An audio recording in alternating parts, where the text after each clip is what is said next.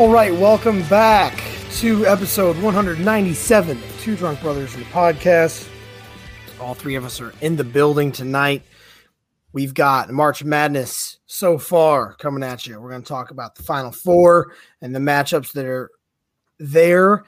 We also are going to talk a little bit about MLB opening day and just the MLB season in general. That's going to be headed by the main man, Ethan, and then UFC 287 with Alex Pereira and Israel Adesanya. So, which is next weekend. We're talking about it tonight because we won't be here next week. Indeed. Are you Facts? Wait. Yeah, we won't be here. So, without further ado, let's talk about some March Madness stuff. It's been a crazy tournament so far. First time ever, no number one seeds made the Elite Eight. Let's talk about some disappointing teams that have they got bounced earlier than what you guys thought. Without talking about Mizzou. As Jarrett holds up his Mizzou shirt, which because we didn't really expect them to get past the second round anyway. Yeah. But, well, time out. Given the circumstances, no, I'm more pissed as the tournament went on. I'm more upset because if there was any year Mizzou had a chance to make a run at the Final Four, for fuck's sake, San Diego State made it out of our corner of the bracket. This was our year to make if we would have beat Princeton, I think there was a legit shot we could have made the Final Four. Because I think we matched up well with Creighton in terms of like how Creighton plays, fast paced. If we were shooting well, we could have won. And then obviously I think we would have mollywopped San Diego State. That's just my opinion. But that was a big disappointment. But we got a tournament win, so compared to years past, I would take it as a win, I guess. I don't know if we consider this a big disappointment, but I think it's a disappointment in itself, and it's Texas A&M losing in the first round. I think that was a big one because they were a way lower seed than they should have been for starters. Say, as much as we talked about how badly they were robbed of their seeding, but to be fair, they played possibly the best 10 tough seed. Matchup. Oh yeah, yep. It was not that game was almost designed for them to lose, but still they played horrible. It's not like they lost a close game and that was disappointing. The disappointing part was the fact that they got blown the fuck out of the water from beating the entire game. Thanks for bringing it back up. That was I got the wood laid on me on that one. Yeah. Outside of that, another disappointing in Ethan had to step away to take a phone call, but we can talk more about this when he comes back. A conference that was disappointing overall was the Big Ten. They didn't make it very far in the tournament at all. I think Michigan State was the last remaining team, and then Tom Izzo goes and says that I forgot who they lost to. Got lucky, had some lucky shots. It was Kansas State. Fucker, what a douche. But you were a 7 seed. It's Tom Izzo in March. It's Michigan State in March, but I don't think they were ever really supposed to be there. To say that they got lucky is just hilarious. But I will say Kansas State did have a couple bullshit end of shot clock throw up, Hail Mary, bank in threes, but still fuck Michigan State. But we're going to talk about the luckiest team of all is FAU in the Final Four, who technically should have lost their first round matchup against Memphis. We'll get to that here in a second. When Ethan gets back, we can have a big talk about it. One of my I think biggest disappointing teams. Fuck, I was hard to get out. Is Duke. Even though they were a 5 seed, I think that was their region to win. If you're you can call me crazy if you want. Tennessee had not been playing well. Purdue, obviously, we saw what happened to them, and then they got probably the weakest of the 2 seeds in Marquette. Who's just it's a beatable team. Not to say they weren't good, but they got just outclassed by Tennessee, and a super disappointing performance because I had them in my Elite Eight, and I know a lot of people had them going pretty far in their brackets. Yeah, I'm pulling up the bracket now to see kind of who I think had some disappointing teams. Man, so the fact that did we get no 12 over 5s? None. Nope. First. Yeah. First year since what was it? I think I said it. Actually, no, it was like 80 something since no, that's a long time. It was a long time though. It was a while that no 12s had won. So that's my biggest disappointment in the tournament. We had no 12 over 5s, but how many other, like, I think we had 113. 113. We had a 16, a 15. I don't know if we had any 14s. I don't think so. No, we did not. Yeah. So 13, 15, and 16. So shit, boys, we're going to have to start picking those in our brackets on a yearly basis. Well, I was going to say, I think there's at least 115 every single. I think if you want to go back to like the last 3 or 4 tournaments, and there's been a 15 every single year. I mean, for fuck's sake, was it St. Peter's last year made a run all the way to Elite 8? Princeton Sweet 16. So yeah. Now got disappointments out of the way. You have your obvious Alabama, which might have been the biggest, not necessarily upset in terms of matchup, but happening that they got bounced in the Sweet 16, the number 1 overall seed. Brandon Miller, worst NCAA tournament shooting performance since like 1985, I think is what it was. Like 8 is worst dating back, I think, since they like started recording stats like that. 8 of 41 is what he shot, which is like 19.5% in the tournament. Yeah. So that's funny. Fuck that guy. And it's also like it's so funny to me because the way the bracket was playing out, it was Alabama's bracket to lose at that point. Like in the Sweet 16 that won, they were the only 1 seed left when they played, right? Because Houston had already lost, I think they played earlier that day. Houston lost that night, I think. Oh, okay. Well, either way, or maybe the next night. I still like Purdue's gone. Kansas was gone. A lot of some other powerhouses, like some of the 2 seeds were gone, except for I think the only 2 seed left at that point too was oh my God, UCLA. Texas. UCLA had lost 2. Yeah. So just was really panning out for Alabama to just cruise through the rest of this bracket and then just to get, I wouldn't say mollywopped by San Diego State, but they did not look good. I mean, they were up big and then just shit the bed for. Well, my wife, I bet Alabama. I had them in money line parlay, had them straight up with the spread. Me and my wife left the Mexican restaurant we were at with like 13 minutes left, and they were up like 9, and then ended up losing by like 9. I was like, Jesus Christ! But overall, funny. Yeah, and I know you were big on Miami, and I'm honestly not too mad at this game, but that's how I felt in the Miami-Texas game. They were up like 16 going in the second half, or in the second half. I was driving home from Pittsburgh. I'm like, oh, this game's in the bag, whatever. Like, I don't even got to worry about it. And then the people that were riding with me, passenger was like, oh, it's like a 6-point game. And I was like, no, it's not. And I go look and it sure shit is. And so then I'm like, I flipped it on the radio, and every bucket that Miami made, I was just like, oh my God. Because for context, I had Texas winning my bracket. If they would have won, I would have won 2 bracket challenges.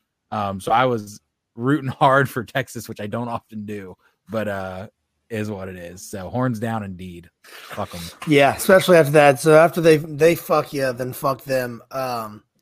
Our bracket challenge was one of the better ones I had on ESPN, the one that me and Ethan filled out when Jarrett wasn't here. Yeah. It's in the 88th percentile.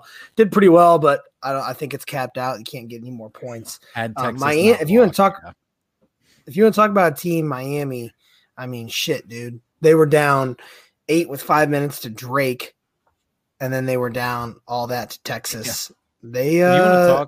They might be scary. You want to talk about a team of destiny. Now, it's hard to say, though, because of all the teams left in the Final Four, like all teams of destiny at this point. I mean, you got 5 seed, 4 seed, 5 seed, 9 seed. UConn. Here's my thing. UConn's been there before. Like, I'd love to see anyone but UConn. That's my thing. No, but I'm saying the only team that has. Yeah. I was just saying, though, like, they just whooped Gonzaga by 30. So as far as like team of destiny goes, they've all just been hot, and it's going to be interesting. I was looking at UConn's path. I actually think they got it fairly easy. So I mean, obviously they played Iona in the first round. I think when they played St. Mary's in the second round, that was if VCU would have beat St. Mary's, that's a tougher matchup for UConn. The style of play VCU plays. Then they got to dodge Kansas because Arkansas beat Kansas, and then they got to dodge UCLA because UCLA choked against Gonzaga. I think VCU, Kansas, or UCLA can beat UConn. So I mean, I think they did what they had to do. It'll be interesting to see how they play stylistically against Miami. UConn is a big run up and down the floor, fast break team. Miami likes to slow the pace of the game down a little bit, play defense. It'll be interesting to see how that game plays out. So do you want to talk about Final Four now? I wanted to.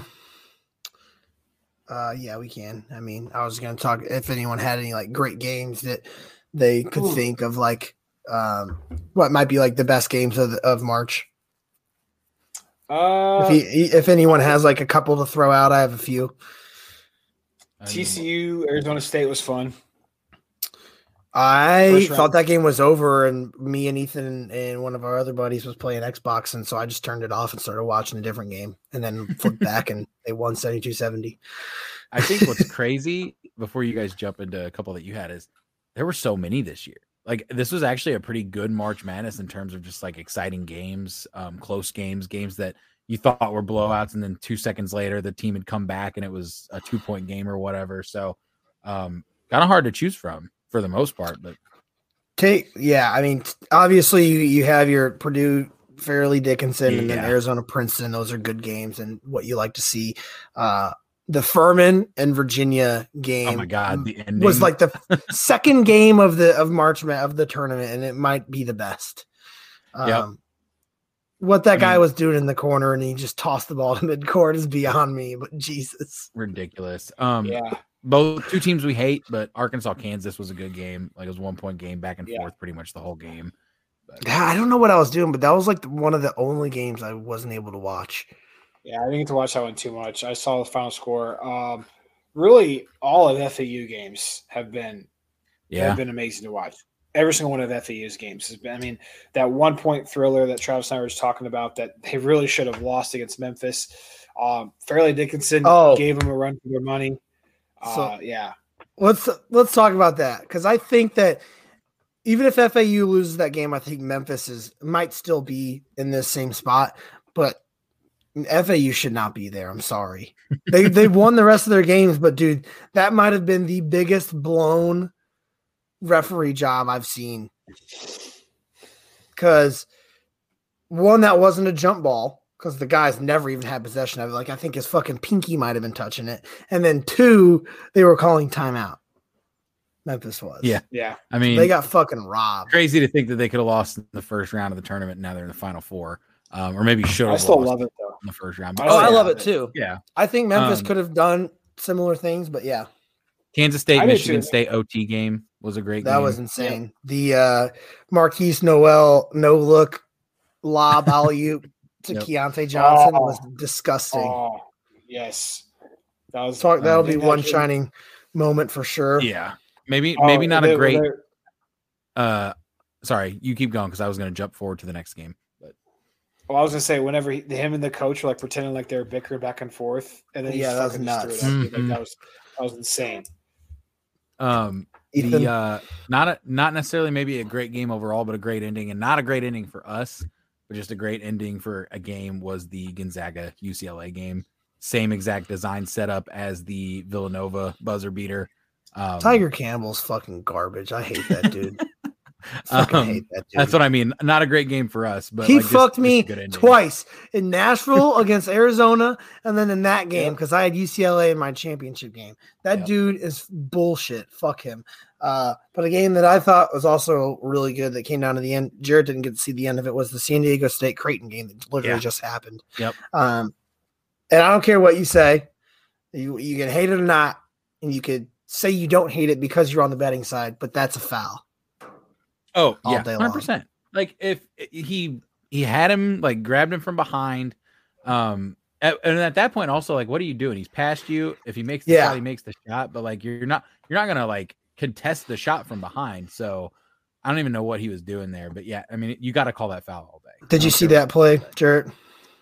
I did not. I saw everyone bitch about it on Twitter. I was just pumped because I had San Diego State. So yeah, I saw the final score. So did I. It was nuts. Dad Leinfeld. I was at the park. So yeah. Yeah. Well, he essentially he got beat off the inbounds pass and got to like the free throw line and went up for like a floater. And the guy who it's a floater. The guy who got beat, Jesus, like grabbed him from behind. Like you could see he had a fistful of jersey from the front end, and people were bitching that was time expiring. There was 1.2 seconds left. Yep. People like you can't call that almost, there, but if you get beat, I understand why the guy fouled. You hack him because there's a chance he misses. If he beat you, he missed the front. The thing he was missed though, the first one too. I don't think it was him. Was that a tie game? It was a tie game. He missed the first one, had to make the second one. He was only like a 66% free throw shooter or some shit. So that guy for Creighton should have no fucking qualm with that. You got beat. Okay, so here's my thing. Would you rather be the guy that gets beat and the guy makes the winning shot? And then you're like, what the fuck you doing, blah, blah, blah? Or would you rather be the guy who gets beat and fouls and gives your team a chance to actually go to overtime?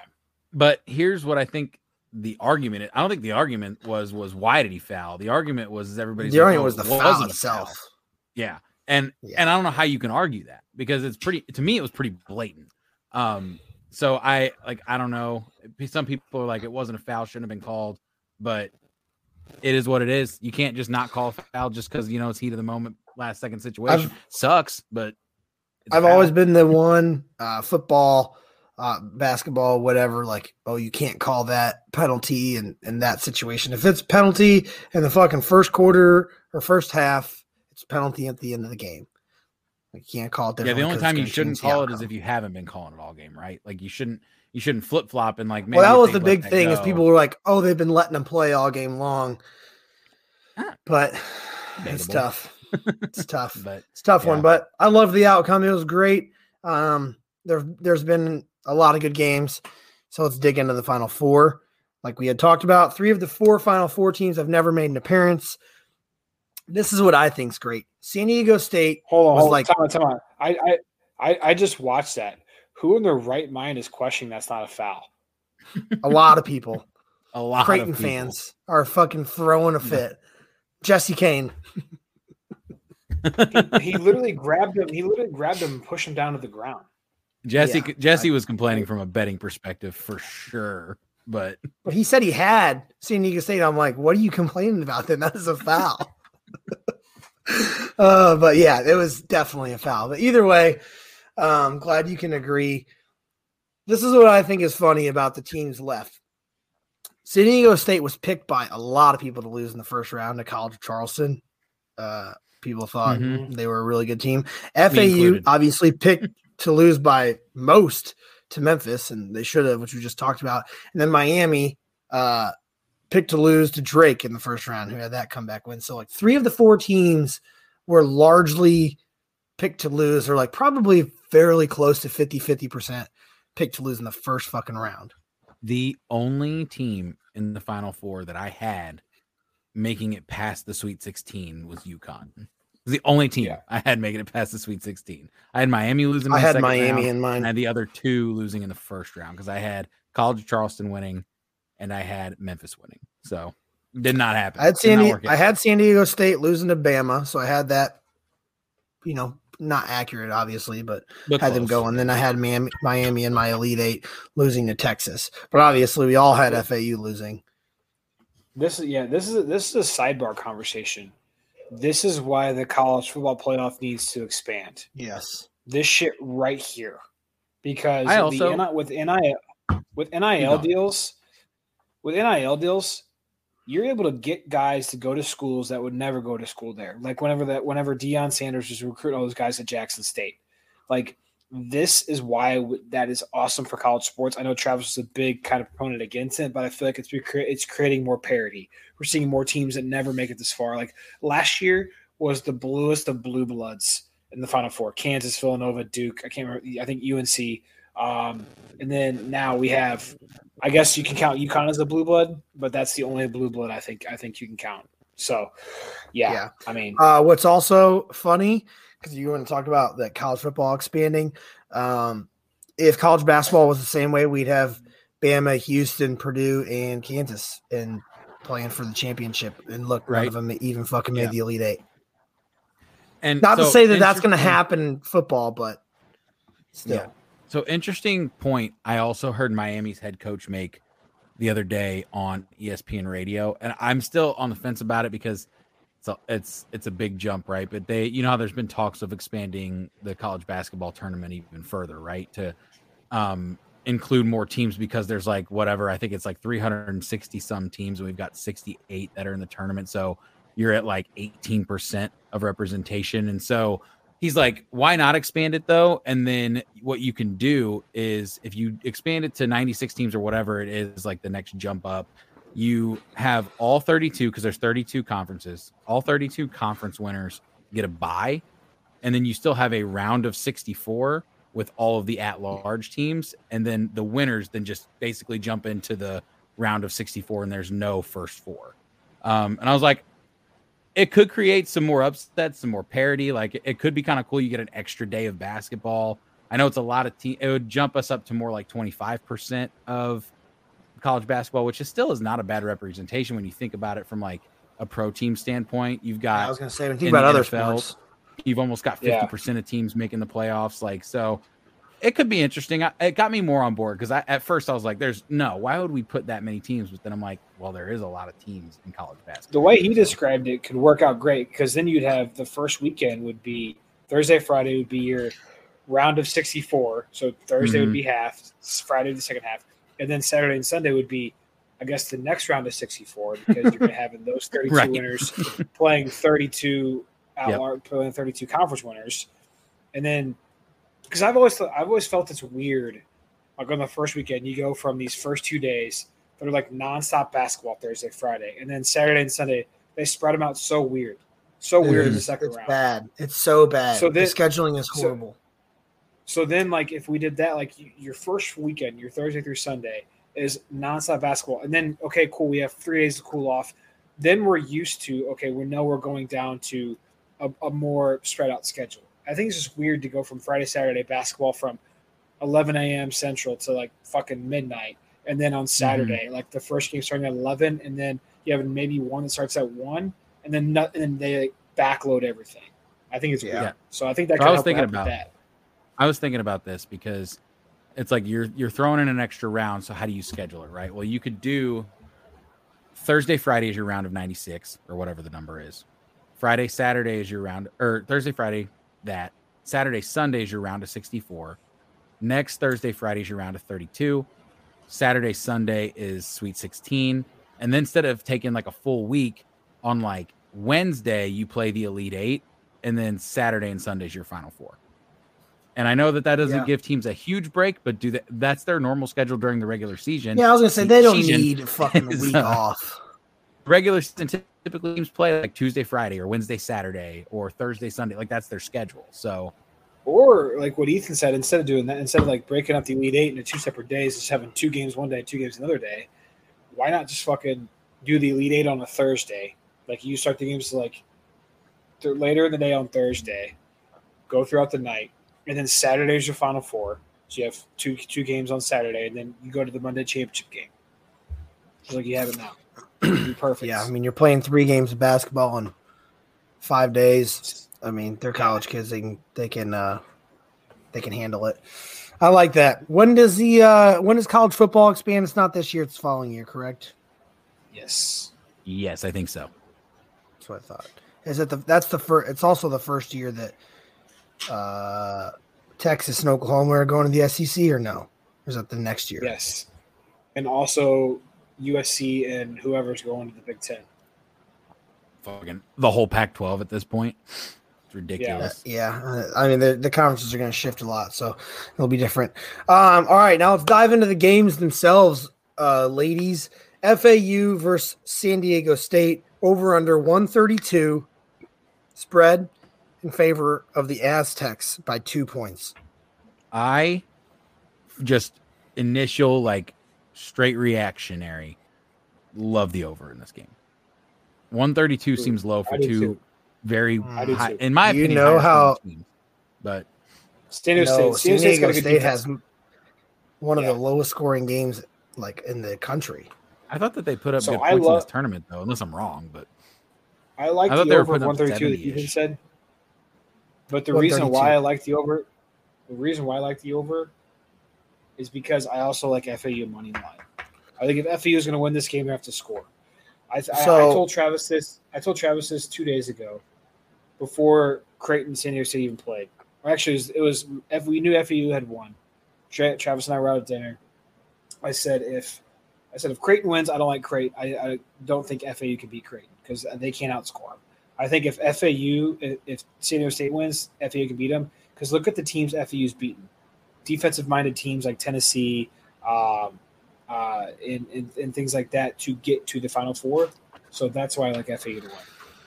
So I was torn initially looking at this. My heart was pulling on FAU. San Diego State, though, I think has beaten two better teams back-to-back in Alabama and Creighton. I think they are better than Kansas State and Tennessee. I think, and that's not really up for debate in my honest opinion. FAU, 11-game win streak. San Diego State, 8-game win streak. San Diego State's defense worries me, but here's a good tidbit for you guys who like FAU. Tennessee, if you're looking at KenPom, Tennessee, 64th ranked offense. KenPom, first ranked defense. Beat them. San Diego State, 75th ranked offense, 4th ranked defense. I'm taking the Owls on the money line. That's it. I'm not touching the spread. I'm taking the Owls because of that alone. If they can get past Tennessee like they did, I think that they can figure it out against San Diego State. I think so too. And San Diego State, talk about a team that's like squeaked some stuff. And again, we talked about FAU squeaking one out of their ass, getting a little lucky.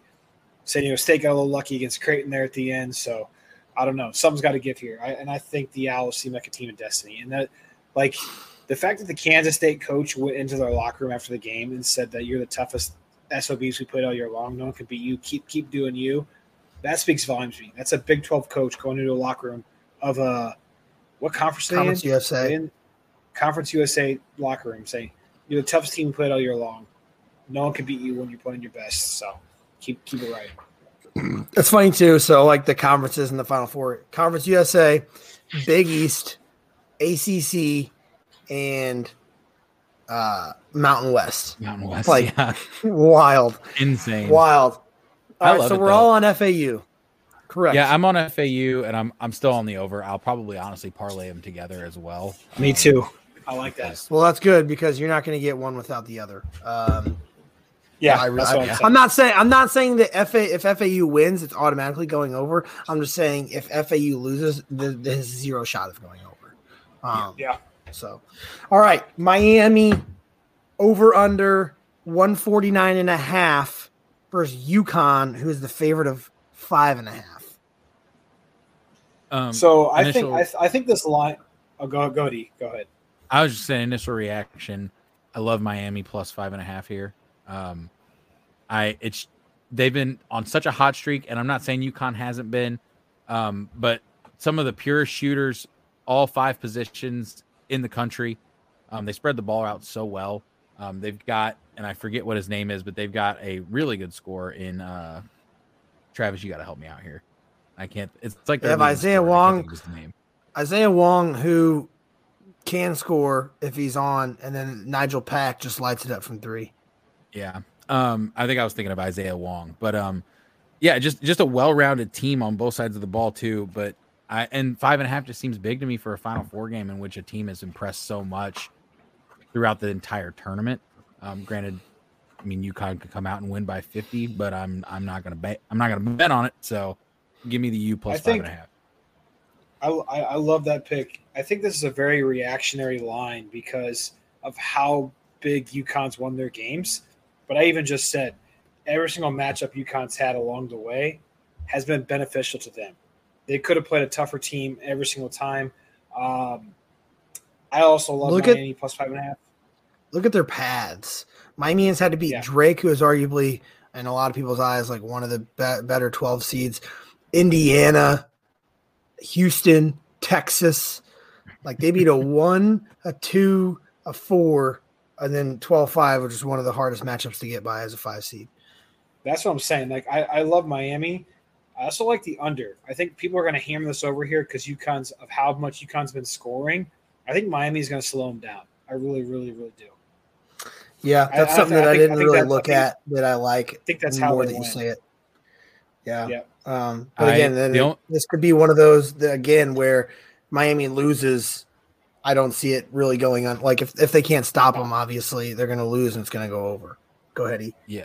I was just going to say, I have to stay away from the over-under here only because it just burned me. So I had a parlay of Miami money line and the under in that Texas game with who else played on Sunday? Who was the other Elite Eight matchup on Sunday? Was it San Diego State? San Diego State. Yep. And I had a parlay of Miami money line, the under, and San Diego State. Everything hit except the under, obviously, and it soared over in that game. And I get Texas is not UConn, but that's why I'm just staying away from it because I initially wanted to bet the under again, but I know as soon as I do, the final score will be 90-80. So I'm just gonna stay away. Yeah, I'm not throwing that in a parlay piece. If anything, give me both for a crazy money line parlay. Give me FAU in Miami money line parlay. I don't know what the value is there, but it's probably juiced to the max. I would love that. I would be willing to bet it's like plus 400, roughly. I'm going to put it together here for you guys in a second. But yeah, I'm also on Miami. They've just been, not to say that UConn's not hot because they also are, but Miami to me has just seemed like a team that can pull off some magic. Like we said, they were down 8 with 5 minutes left to Drake. They were down big to Texas late. They never really had too much of a problem with Indiana, and then Houston, it was kind of back and forth. But they just seem like a team who knows how to win ball games, and they're gritty, and they just don't give up. Plus 550. So way better. That's DraftKings, so it's probably plus 650 on every other book. Yeah, but no, I don't. Probably. I'm not advised to take Miami money line. I love Miami plus 5.5 for the same reason Travis just said. They never give up. They're never out of ball games. Plus, I got to be rooting for an FAU Miami championship game for a fucking South Florida championship game, man. Let's go. Yeah, that'd be nuts alone. I mean, they're 30 minutes away from each other? If that, man. Boca to Miami, very close. I'm rooting for Miami too. I put out 8 futures on championship on winners before the tournament started. Obviously, it's the least value one, I would have won my money back, but I also put one on Miami. So I have one on Miami and UConn. Either way, one of them is going to the championship, but Miami's was plus 10,000, so I got to roll with that. Yeah, I can't blame you there. Plus 10,000. So Ethan, he has futures on Miami and UConn. No one from the other side of the bracket, right? You don't, do you? Do you have one on San Diego State? Yeah, obviously I lost. No. Oh, okay. So here's my thing, and everyone can chime into this. He's got a hedge. He's got whoever plays Miami or Miami. I can't hedge with UConn. I can't hedge with UConn because if they win, I would break even on what I put down. But if Miami, it was 5 to win 500. Okay. So I can hedge a little bit. I'm not going to tell you. I hate hedging though. I hate hedging. Not going to tell you what to do one way or another, but personal opinion. I know. I just messed it up even more. Personal opinion. Whoever wins that Miami UConn game is winning it all, and I don't think the other side really has a chance. No disrespect to FAU. I mean, no disrespect whatsoever. But yeah, no, they are the better teams, absolutely, of the 4. But it works out to where they're both really good matchups for each other. Like they're both going to be good games, but Miami, UConn, I think they're next level above San Diego State and fucking FAU. Yeah. So cool. Maybe FAU. We are all in the same boat. We're all rooting for the same peeps this weekend. We are. By the way, Florida Atlantic and University of Miami are 1 hour and 3 minutes away from each other. Probably after you take kind of. I bet from the edge of Miami to the edge of Boca, though, it's probably only like 40. Yeah. Yeah. So, all right. Well, there's your March Madness shit talk. Let's move on into MLB. Ethan. Yeah, let's do it. Floor's yours. So I'll lead this one. Obviously, MLB is kind of my strong suit. It's kind of really my only strong suit. I'm okay with NFL too, I guess. But I'll lead this one so that way Travis and Jarrett can take us home with the UFC, and I will just throw random picks out, and people can either tail or fade. Probably want to fade. But yeah, so with the MLB, I'm not really going to talk too much about it. I told Travis and Jarrett today and they made some good points, right? Like I'm a huge MLB person, but I do understand that long season, early season predictions rarely come to fruition. It's really hard to tell from early on who's going to win MVP, who's even going to win a division for that matter, unless it's just those really strong teams. But I decided I think it'd be a good idea, or at least a fun one, to just give you guys like 5, not necessarily bold, but big predictions for this season from me. And then Jarrett and Travis have no idea what they're going to be, and they can react in whatever way they want. So I will just kick it off with my first big reaction of the 2023 season. And it's that somebody this year is going to steal 60 plus bases. And then here is my reasoning behind it. Now you have the pickoff rule, you have the pitch clock, or the pitch clock rule, the batter getting to the box and stuff like that. If you see that as a runner and you can kind of time it in your head, and you know the pitcher either has to pitch, is going to pick off whatever. If he's already picked off once, he's probably not going to pick off again. Get a sizable lead. You got these fast guys out here. The shift was banned, so I think that just the way that the game is working out right now, you're going to have a lot of more steal attempts, and you're going to have a lot of these fast guys that are going to get a lot more successful stolen bases. Yes, Travis. You missed one of the biggest points possible for this. The bases are bigger. And the bases are bigger. Yes. By like, what is it? Like an extra 6 inches or something like that?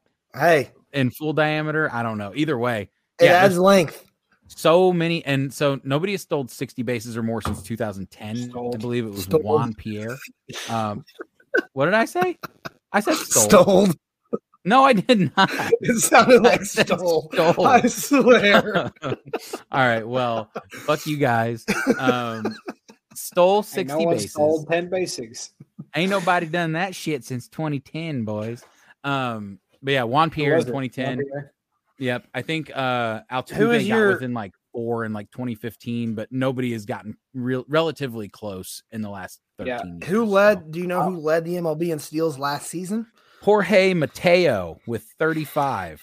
And then you had guys like Tommy Edman, who had like 27, Trey Turner. I think if anybody's going to do it next year, it's probably going to be Trey Turner. Like the dude is just so fast. He gets on base. So yeah, but I think somebody will, and it might even shoot above that, but we'll see. All right. So I'm going to start throwing questions out here. Cause like I used to be a big baseball guy. I told these guys today, like sad to say, I probably couldn't name 20, 30 players outside of the Cardinals. And I'm being legitimately serious when I say that. Who's going to be a surprise team? Who's going to be a team that a lot of people are kind of like doubting this year going into the season? You're like, hey, this team I think can make some noise. Yeah, and people might hate me for saying this, but it's the Texas Rangers. They've put together a good roster last year on like the offensive side, and it just really didn't pan out a ton for them. Like Corey Seager was really slow to get going, so was Marcus Semien. But then they go out, and I get it. They add Jacob deGrom, and there's so many question marks there, right? But if you can even get a relatively healthy season out of deGrom, and then they've got a decent rotation behind him, and I'm blanking on who it is right now, but I could look it up. But either way, they've got a pretty solid rotation down there. They've got a good lineup. I think that they're going to make some noise in the AL West. The problem is that they're in the AL West, and that includes a young and revamped Seattle Mariners, the Angels, who probably will only win 80 games, even though they have 2 perennial MVP candidates on their team. The Houston Astros, who just won the World Series again. Yeah. And then added Jose Abreu. So they're in a really tough division, but I think the Texas Rangers are going to surprise some people and be competitive. I also think, and this is going to be out of left field, but they played well last year, but the Baltimore Orioles, another division that's a tough one to win, but they've got a lot of young talent too. They've also added some pitching depth. So I think that they'll make it competitive with teams like the Yankees. The Red Sox are not going to be good. So that's a team that they really don't have to worry about. The Blue Jays will be good. And then the Rays seem to just be sneaky, consistently good as well. So another tough division, but I think those two teams, the Rangers and the Orioles, will surprise some people. So we'll see. I don't think a lot of people are like, oh, the Chicago Cubs made so many moves. And I'm not saying this. Their roster does scare me looking at it. It would be scary in 2017. And maybe they will surprise some people. And I might just be being biased because I hate the Cubs, but Cody Bellinger to me is not oh my God, look at this move they made. Jameson Taillon is not some crazy, like, oh, look at this pitcher they just picked up from the Yankees or the Mets. I don't remember, one of those New York teams. And then Dansby Swanson, good pickup, cool. But last season was really his first above average season that he's had. Dansby Swanson's overrated. He's overrated because when he came out as a prospect, he was supposed to be the next generational talent, like gonna blow everybody away. The next Mike Trout, Bryce Harper, coming into the game. Vandy? That I don't remember actually. I do not know. Yes. He wasn't Vandy. So Vandy swamp trash. I think that he's a little overhyped because of that. I still do think that he's overrated in general, just because of the big season he had last year. Outside of that season, he has been average to good, not great. But you know what? He might have just busted out, and maybe he'll be fantastic next year. We'll see. All right, Travis, your turn. Your turn for a question, because I have another one I want to ask. Do you have one? I have one. Sorry, I didn't come loaded. I didn't know this was an interview. He's ask the expert. Right, ask the expert hour. Yeah. Who's a guy that everyone's high on this year? Like, whether it's pitching, hitting, fielding, someone who wants to be a good player this year, but you're like, I don't see it. Whether I don't think they're gonna have a good season. They're gonna fall off a bit. That's a really good question. And it might take me a second to answer that one. My initial, like, as soon as you said that, I was going to say Julio Rodriguez, but I actually really like Julio Rodriguez. So I can't sit here and say that he's going to be a bust or whatever. I think, God, well, I'll give you one that I don't know if anybody's like, oh my God, he's going to be so good this year or whatever, but somebody who's been really good for a really long time. And everybody was freaking out like, oh my God, we signed him. We got him. Like, this team's going to be so good. And it's Justin Verlander. And dude's obviously just won another Cy Young, right? Won a Cy Young last year. I don't think I'm talking out of my ass. Obviously they had a really good season for somebody who's 40, and then the Mets go out and sign him. And now they've got Verlander and Scherzer at the top of the rotation. This is going to kind of bleed into one of my other big predictions, but I don't think either of them are going to be overly amazing this year. They're both getting old. Obviously Verlander's already very old. And of course, Mets fans, and sorry, Mets fans. But I also don't really like your team. But those two pitchers are not going to take you very far, and you just lost your closer. So that's kind of my thing, is like, Verlander had a great year last year. I think he's going to underwhelm people tremendously this year. And if I'm proven wrong, I'm proven wrong. But I don't think he's going to have some crazy season like he did last year. Yeah, Verlander did win the Cy Young with Alcantara, or Alcantara, however the hell you want to say it. Also, sneaky good team this year, like rotational. I have a question. Another good team. No, the Marlins. I have a question for you, or guess for you.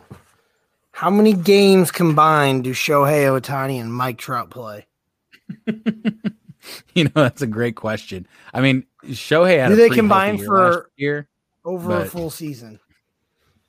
Yes, but I do see where you're coming from. So Shohei had a pretty healthy season last year, but obviously Mike Trout did not. The problem is that it's either one or the other. It's never both. So, yeah. I will die on this hill that Mike Trout is the most overrated player in the history of baseball. That's a strong statement. Yeah, but I'm not saying that he's not good. Listen, before anyone gets mad and comes at me, I'm not saying that he's not good, but I'm saying the pedestal that people put him on is just absolutely stupid. I'm sorry. The dude is, I don't know. He's good. Don't get me wrong. He's one of the better ones of this generation, but in terms of best baseball player ever in the entire world, oh my gosh. Yeah, well, I think people say that. Yeah. Oh yeah. Well, you got to think back in like I don't know how far back I need to go, but we'll say back in like 2018, right? He was like the potential greatest baseball player of all time. Like that was his track. And people were like, oh, he's going to be like 650 plus home runs, a career 315 average, like 400 stolen bases. Like you just keep going and naming the stuff. And granted, at the time, the dude was consistently hitting 320, hitting 30 plus home runs a year, driving in a ton of runs. But injuries obviously slowed him down, and now his K rate's gone up so much. It's just, at this point, yes, I think overrated because one, the dude can't stay healthy. But he is still obviously he's not going to finish with a career good talent. So he's not going to finish with a career over 300. I'll call that right now, and I'll be well. No, I don't think that'd be a bold prediction to say so, right? Like nobody hits over 300. He's at 303. So. For those of you who don't know, well, and that's kind of where's he at on home runs? He is at. How old is he? Hold up, 350. He is 31. Yep. He won't even get 600. Fuck no. It'll be close. I mean, if the dude plays 9 more seasons, but he's going to be 40 years old. Well, I'm not saying he's Albert Pujols, but Pujols was 42 and hit 700. So you think he can't hit 100? No, but what I'm saying is, like, you think he's going to track? What would that be? So he has to hit 250 home runs over the next 9 years, which is about 27 a year. Yeah, that's hard, man. Towards the last 4 years of his career, he's going to be lucky to hit that.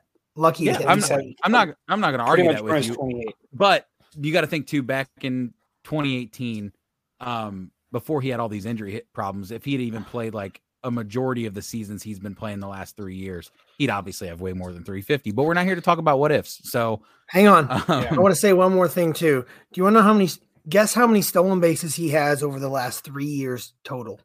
Well, my guess is it's 42. Probably less than 20. 4. Oof. Wow. Yeah. 4. So not a runner anymore. Maybe he was never a runner. I don't know. No, he was stealing. In between 20 to 30. In the first couple of years of his career, he stole 33 and 49. Yeah. All right. So I just want to get on the pedestal about Albert, and comparing him to Trout one more time, because Albert is the greatest player of my generation. Albert once, before he turned the age of 40, once in his career, played less than 100 games. And in that year, he played fucking 99. So, yeah. That's all I got to say about if you're great, you find a way to play. Baseball is not a physically strenuous. So before he turned 40 once? Once. Well, and COVID, yes. But yeah. No. But that season doesn't count. He turned 40 during the COVID year. So before he turned 40, he had 1 year, 2013, where he played 99 games. Yep. Mike Trout. Other than that, 30. Other than that, his lowest amount of games played was 117 in 2018.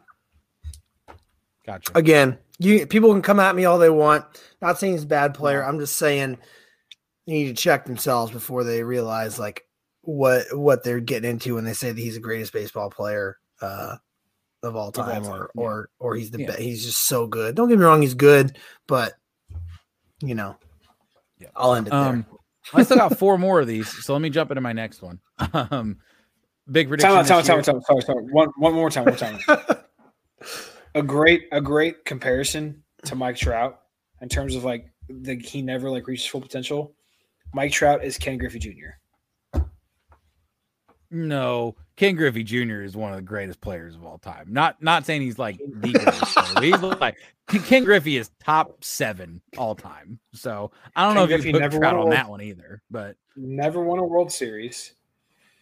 But let's talk about that too, right? Like I've been hearing a lot of this on sports media lately. Is we've gotten too far. Actually, Damian Lillard said it best, and maybe it's because he's never won a ring. But is that we're putting? I think we're putting too much. We're putting too much. I've never met any tall midgets. We're putting too much into guys winning rings, right? We act like that should just be something that's easy for good players to do, especially in a sport like the MLB, when you're one guy on a team of 9 and you play one position on both sides of the ball. But to be the greatest, if you want to be considered top of all time, you've got to at least win one. Fair, but the dude played on the Mariners and the Reds.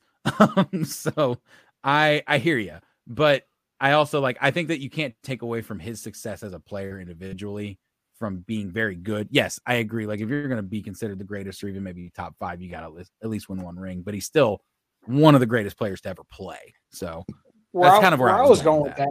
Where I was going with it was like he was the injury, the greatest player of his time, had the injury problems, could never stay healthy when he went to Cincinnati. Like that's where I was going with it. But I'll give anyway, yeah.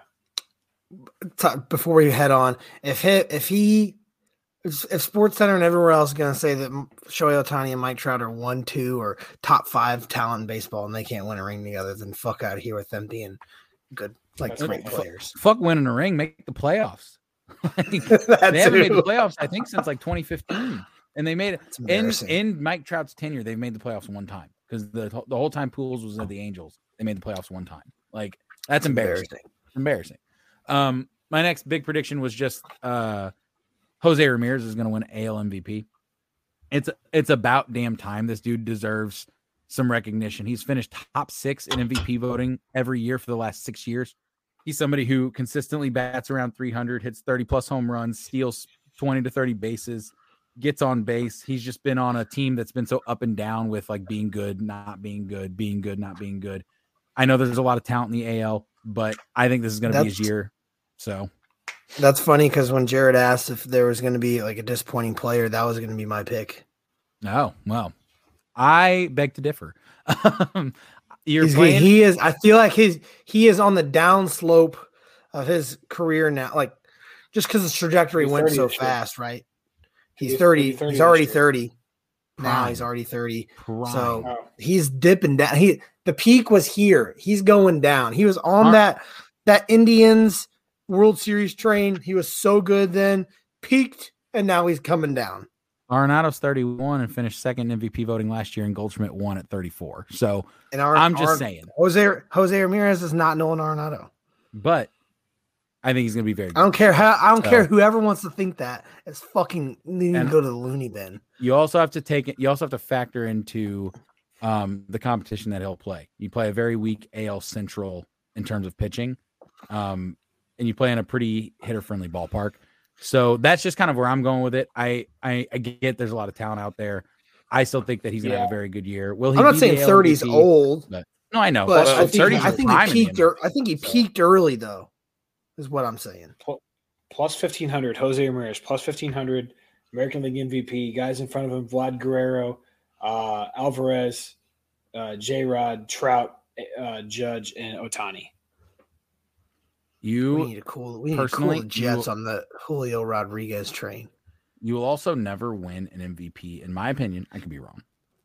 As a DH, Yordan Alvarez is not going to win MVP. He plays half his time at DH and half his time in right field. I think Guerrero strikes out too much. Now, granted, if they play Jose Ramirez at DH half the season, that's going to hurt his chances too. But if they play him at third base primarily, different story. So we'll see. Yeah. Who was number one? Number one, Ohtani by a country mile, plus 150. Anytime you got a guy who plays both positions, he's always going to be one of the top choices. So, but you can only win. But can you win? No, I don't think so. Did he? No, he did not. Aaron Judge hit fucking 80 home runs. Can you win? Do you think it would be fair to give him a Cy Young and an MVP? Can you do that? Well, I think did Verlander I think won MVP and Cy Young back in 2011, I believe. I know there's definitely been people who've done it before.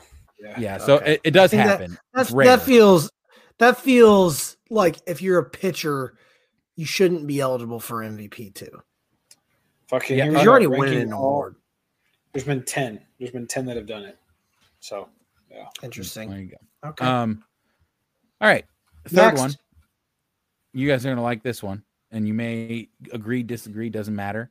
May not even be a bold prediction. That's why I'm calling it big predictions. But since he made the opening day roster, Jordan Walker is going to be the NL Rookie of the Year, and he's going to finish top 10 in MVP voting. Calling it now.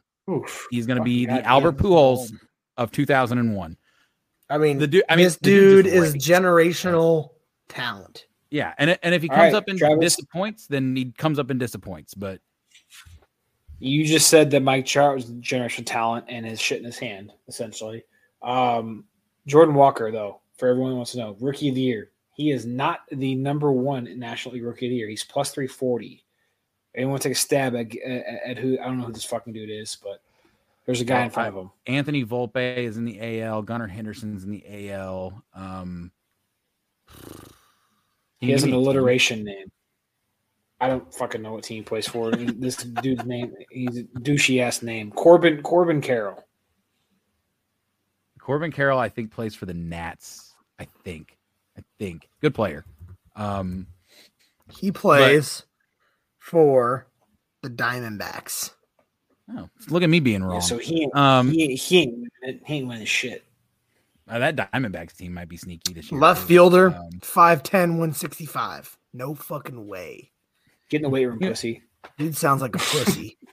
Fucking do a double leg sweep on that guy and take his ass down. Either way, Jordan Walker's a stud. And I think it's hard too, right? Because we've put so much like expectations and pressure on the kid. You hope it doesn't get he's to 20, him. man. He's 20. If he's only 20. He's only 20. Here's another crazy thing.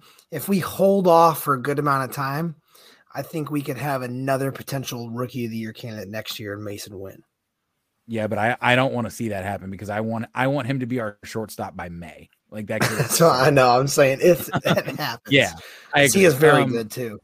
Like or Jared's right. Like the kid's 20. He came up. He's in the majors before Pujols got to the majors. So like, I hope that fans can like take some pressure off the kid if he struggles at first because he's gonna be good eventually. Like he'll get there no matter what. I just hope he comes out guns a-blazing, hits 30-some home runs this year, bats like 290 and steals some bases at 6'6", 250, whatever his height is. Kid's a monster. Kind of like Nolan Gorman, though, in terms of like how young he is. Yeah. Yeah, here's our thing. Here's our thing. It's either gonna pan out for us or it's gonna blow up in our face. I don't think it's gonna blow up in our face. Dude, these kids, like that's a lot of pressure for a 20-year-old kid. Not winning Rookie of the Year isn't going to be a failure in my eyes, though. Honestly, like, if he can hit 250, that's fine. That's what I was about to say. I think that is he in the starting nine? He will be opening day for sure. I don't know. I don't know if there's a way that he won't be. One, because DeYoung is injured. Great. I hope he doesn't get called back up anyways. No offense to Paulie D, but I've had my run with you, buddy. You're probably going to see Lars in left, O'Neill in center, and Jordan Walker in right, because I also think Carlson, he struggled a little bit in spring training. I do not know if he'll start the season. Then you're going to have Edman at short, Donovan at second. Obviously, your staples on the corners and Wilkerson Contreras behind the plate. So, and you also have a DH spot they have to think about too. So even if he doesn't play the field, might be a DH, or it might be Burleson or Yepes or whoever. Because for those of you who aren't Cardinals fans, I'm sorry. So anyway, the Cardinals also have another Rookie of the Year on the books that you can bet on. You want to take a guess at who it is? It's not Mason Wynn. No, it's probably Matthew Liberatore. Or plus 4,000. Yeah. Plus 4,000. Yeah. Which he's not going to win Rookie of the Year, I can tell you that. But I will say that he probably will find his way into our rotation. One, because Waino's hurt, and I'm gonna be shocked, honestly, if Waino starts half the year. Like that's just kind of where I'm at right now. So you got to find people to fill that rotation. Liberatore's young. I don't think that Gordon Graceffo or Tink Hintz are quite there yet, as good as they might be. But anyways, Jordan Walker is going to be damn good. The last thing the point I wanted to make for why I think he's going to be really good this year specifically is the amount of protection he has around him in the lineup. There's going to be pitchers that are going to be way more worried about Arenado, Goldschmidt, Contreras, even like Edman at the top of the lineup and trying to make sure he doesn't get on base. Like you've got so many other guys to worry about that if you can just plug Walker somewhere in the middle of that, like he's going to get to see so many good pitches this year, I think. So good opportunity for him. But all right, we have drugged this one on. So I got two more. I don't got to spend too much time on them.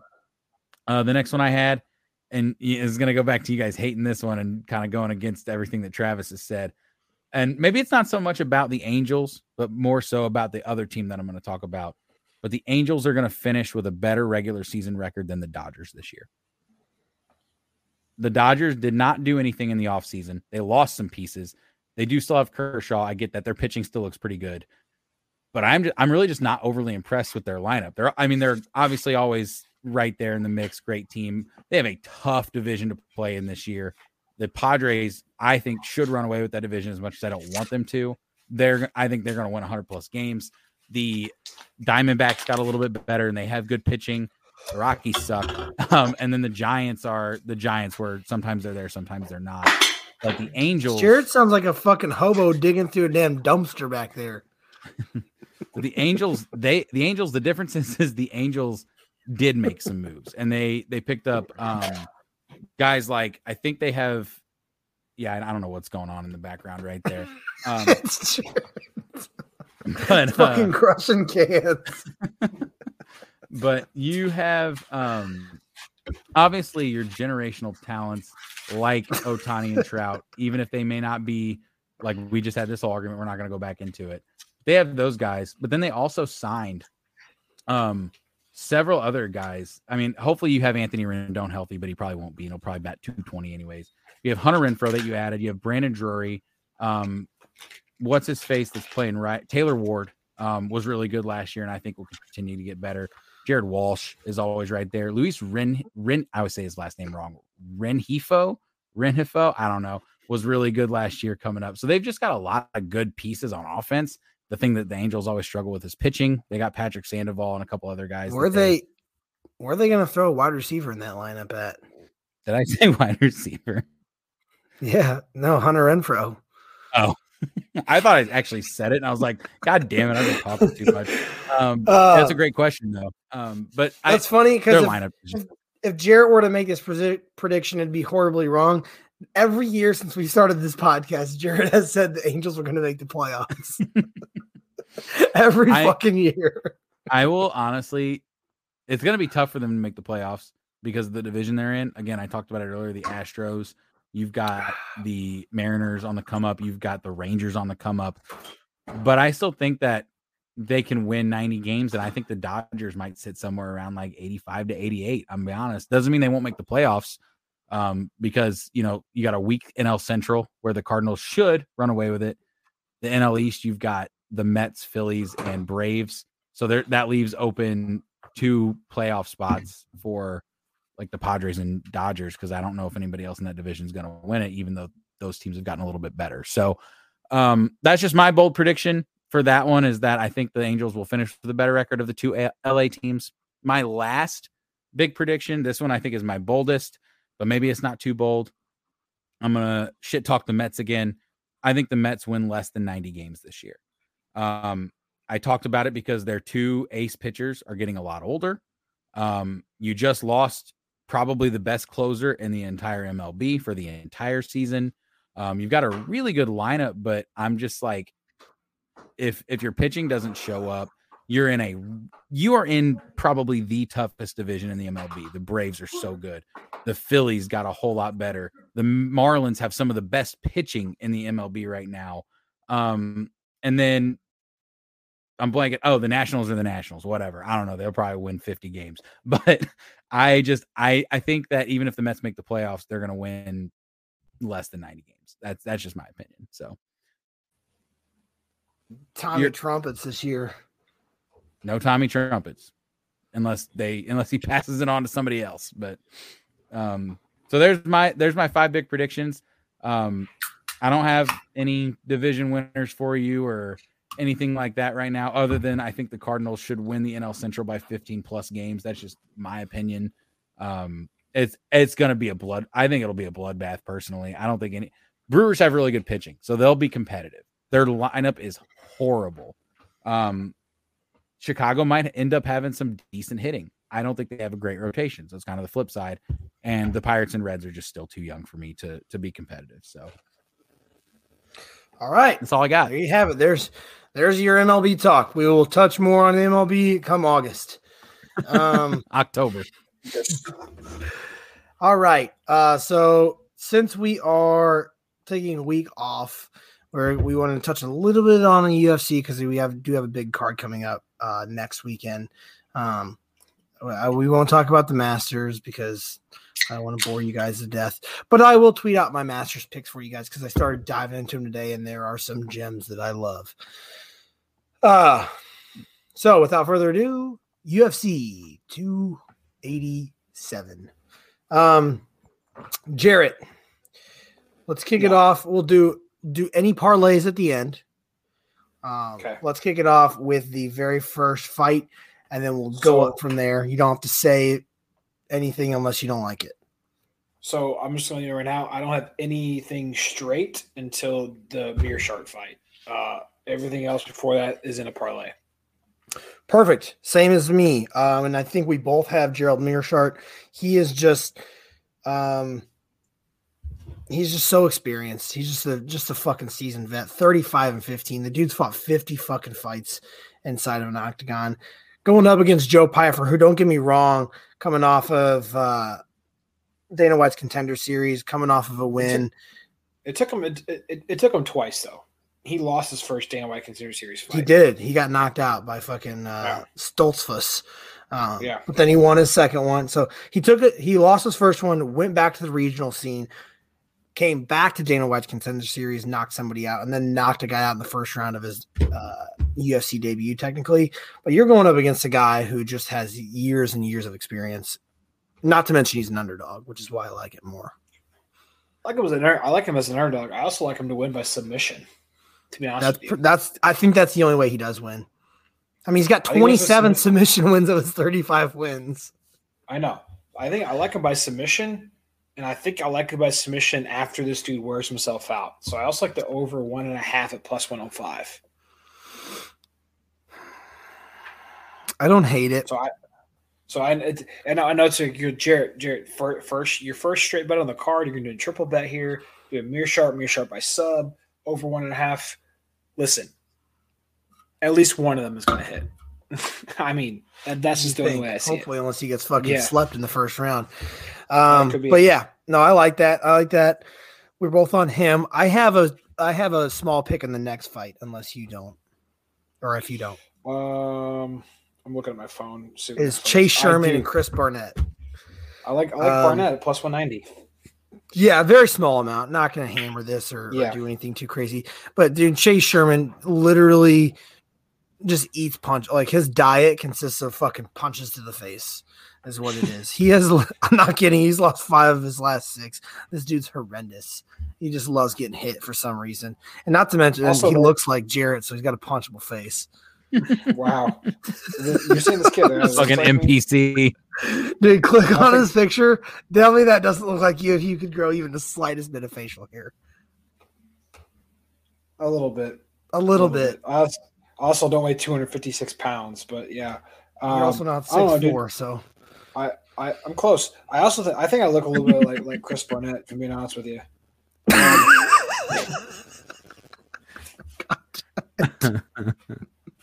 They also have a common opponent, Jake Collier, where Chris Barnett knocked him the fuck out in the second round, and I'm pretty sure Chase Sherman got submitted by him. He did in the first round. Chris Barnett's not going to submit anyone, though. The dude is 5'9" and weighs 270 pounds. So he is giant. He's the dude that when he wins, he has a front flip and lands on his ass in the octagon. If you've ever seen that, that's him. He's the fucking fattest human being I've ever seen. That's got Maui. Somewhat athleticism. All right, let's keep it rolling. I do have one in the next fight. I like Michelle Hottie Karate Walterson. Yeah, is that her? Yes, that's her. I'm betting against her with this Luana Pinheiro girl. I like her straight up -175. It's probably my biggest straight bet of the card in terms of worst value. She's also in my parlay, but I mean, look at the Hottie Karate. I mean, she's lost 4 or 5 coming in. I get she beat Angela Hill. But that win against Angela Hill in a split decision was very, very controversial. A lot of people think she should have lost that fight. So if you really take that into effect, she's lost 5 in a row. You know, this Pinheiro girl, she's coming over from Dana White Contender Series where she KO'd somebody in the first round. She got a DQ. She won by DQ in her first real official UFC fight and then won by decision. But she is 10-1, 2-0 via TKO, 5-0 via submission, never lost inside a distance. So I like her to get it done. Never lost. So, yeah. I like that too. Don't have it, but I will probably add it. Move on to the next one. Michael Chiesa, Li Jingliang. This one is hopefully going to be a good fight unless Michael Chiesa just, does some crotch sniffing the entire time. Michael Chiesa's a chump, dude. I've never liked this kid. I saw the video. I saw the video today of when he got into it at the press conference with Kevin Lee, because Kevin Lee said something about his mama got tickets to the show. He's like, "Don't you mention my mama? Don't you ever say my mama's name?" And got in his face. I'm like, "Dude, chill the fuck out. Like, it's not that serious." So he's a Kevin Lee. All right, I'm gonna try this food and rate it 1 through 10.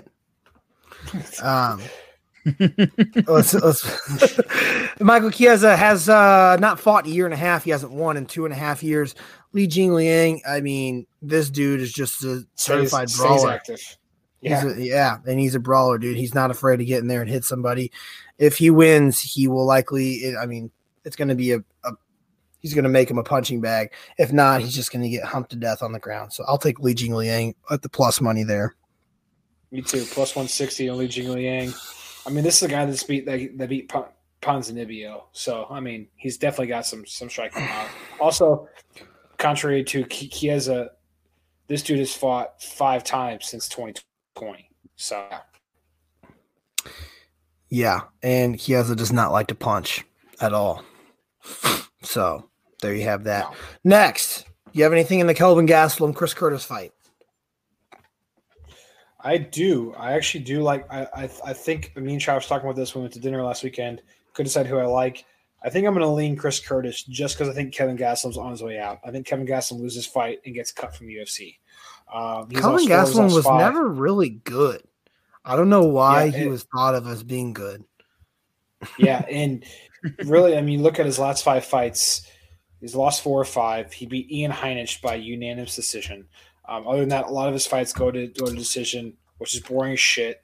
Lost a split decision to Darren Till.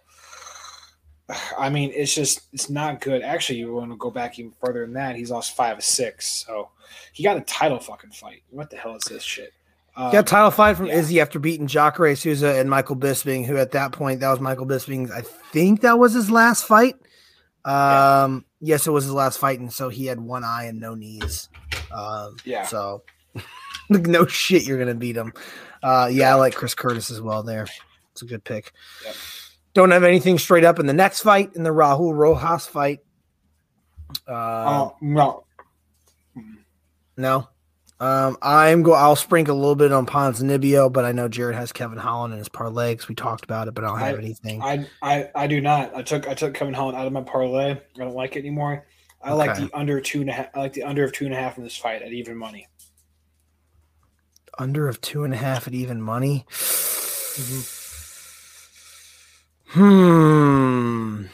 I don't hate it, but that means likely Kevin Holland's probably going to win because this dude's tougher than nails.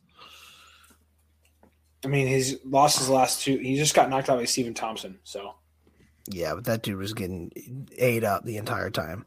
We'll see. I don't hate it. I just don't favor any over or under in that fight. So Rob Font, Adrian Yanez, anything?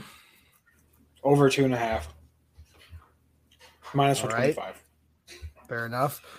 There's nothing worthy in this Gilbert Burns Jorge Masvidal fight. If there is a prop bet anywhere that Jorge Masvidal will get crucified in the ring and have to be buried, I would bet on that because that's what's going to happen.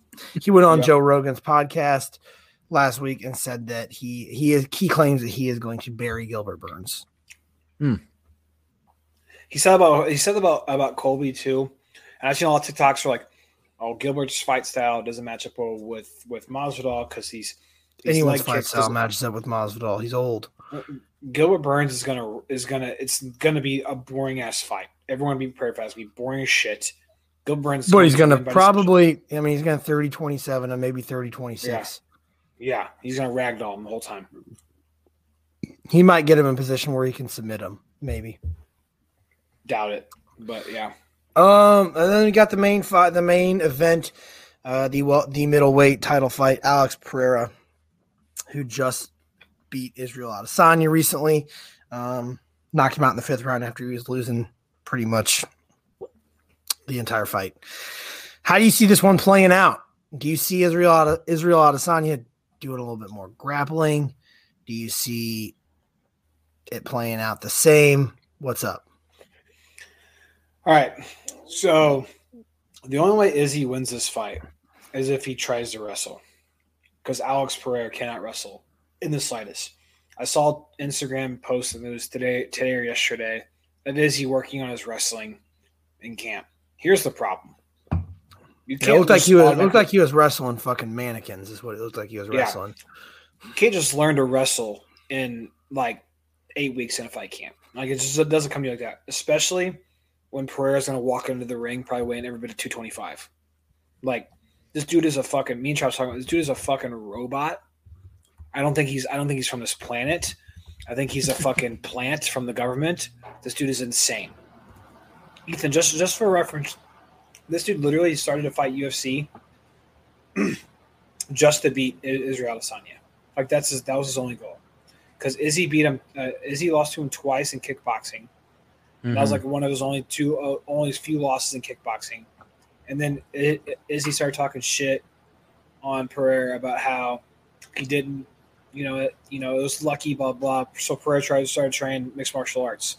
Came to UFC, obviously beat him. So like that's his only mission in life, and you can tell anytime Izzy looks at him, he's scared to fucking death, like absolutely mortified. So yeah, he just chases you around the fucking world to try to beat you everywhere you go. So yeah, obviously. So here's my thing. I think the Pereira's ability to fight unorthodox is going to once again confuse Izzy. If Pereira starts slow and lets Izzy pin him against the cage again, though, and grapple and get close and do his body shots and all that stuff, that's the only way he loses. I think Pereira's got the upper hand here. He has really nothing to lose. I mean, he has a title to lose. I see it playing out. Pereira, round 3 TKO. Yeah, I mean, the only way he's going to win is by knockout. So if you're going to bet Pereira, you might as well bet him by knockout. Obviously, there's no chance of him finishing him, and he hits too hard for him to piece him up throughout a 5-round fight to win by decision as well. So he's going to have to knock him out. So if you're going to want to get value, I mean, you could probably get a little bit more than just plus 120, but probably not a whole lot. So, but I would probably pick. I'll take Pereira straight up. Yeah, I don't love it, but it's not a sexy pick for me. I'm not like, ooh, that's great, because there's definitely a path for Israel Adesanya to win this fight, but I just don't know what it's going to be. Gotcha. All right. I mean, if Izzy wins, it's by decision, for sure. Probably so. Yeah. Okay. Give me your parlay. Ethan, do you have anything to add, by the way? Do you have any picks at all? You usually find a gem here and there. No, I did throw a little parlay together as you guys were talking, and maybe it's going to be the exact same one that Jarrett has. I like Gerald. Is it Mearshart? Is that what you said? Mearshart. Luana, Chris Curtis, and then Alex Pereira. Just fucking throw them together. Is a plus 1460 parlay. So who is Luana? Luana Pinheiro. Okay. Yeah. Yep. I have one very, very close to that, Ethan. But I have 2 lays. I have like a straight favorite lay, and I have a dog lay. My dog lay is Barnett, Font, and Pereira. It's plus 1459. So it's a 3-legger. So say yours again, Ethan. It was Mearshart, right?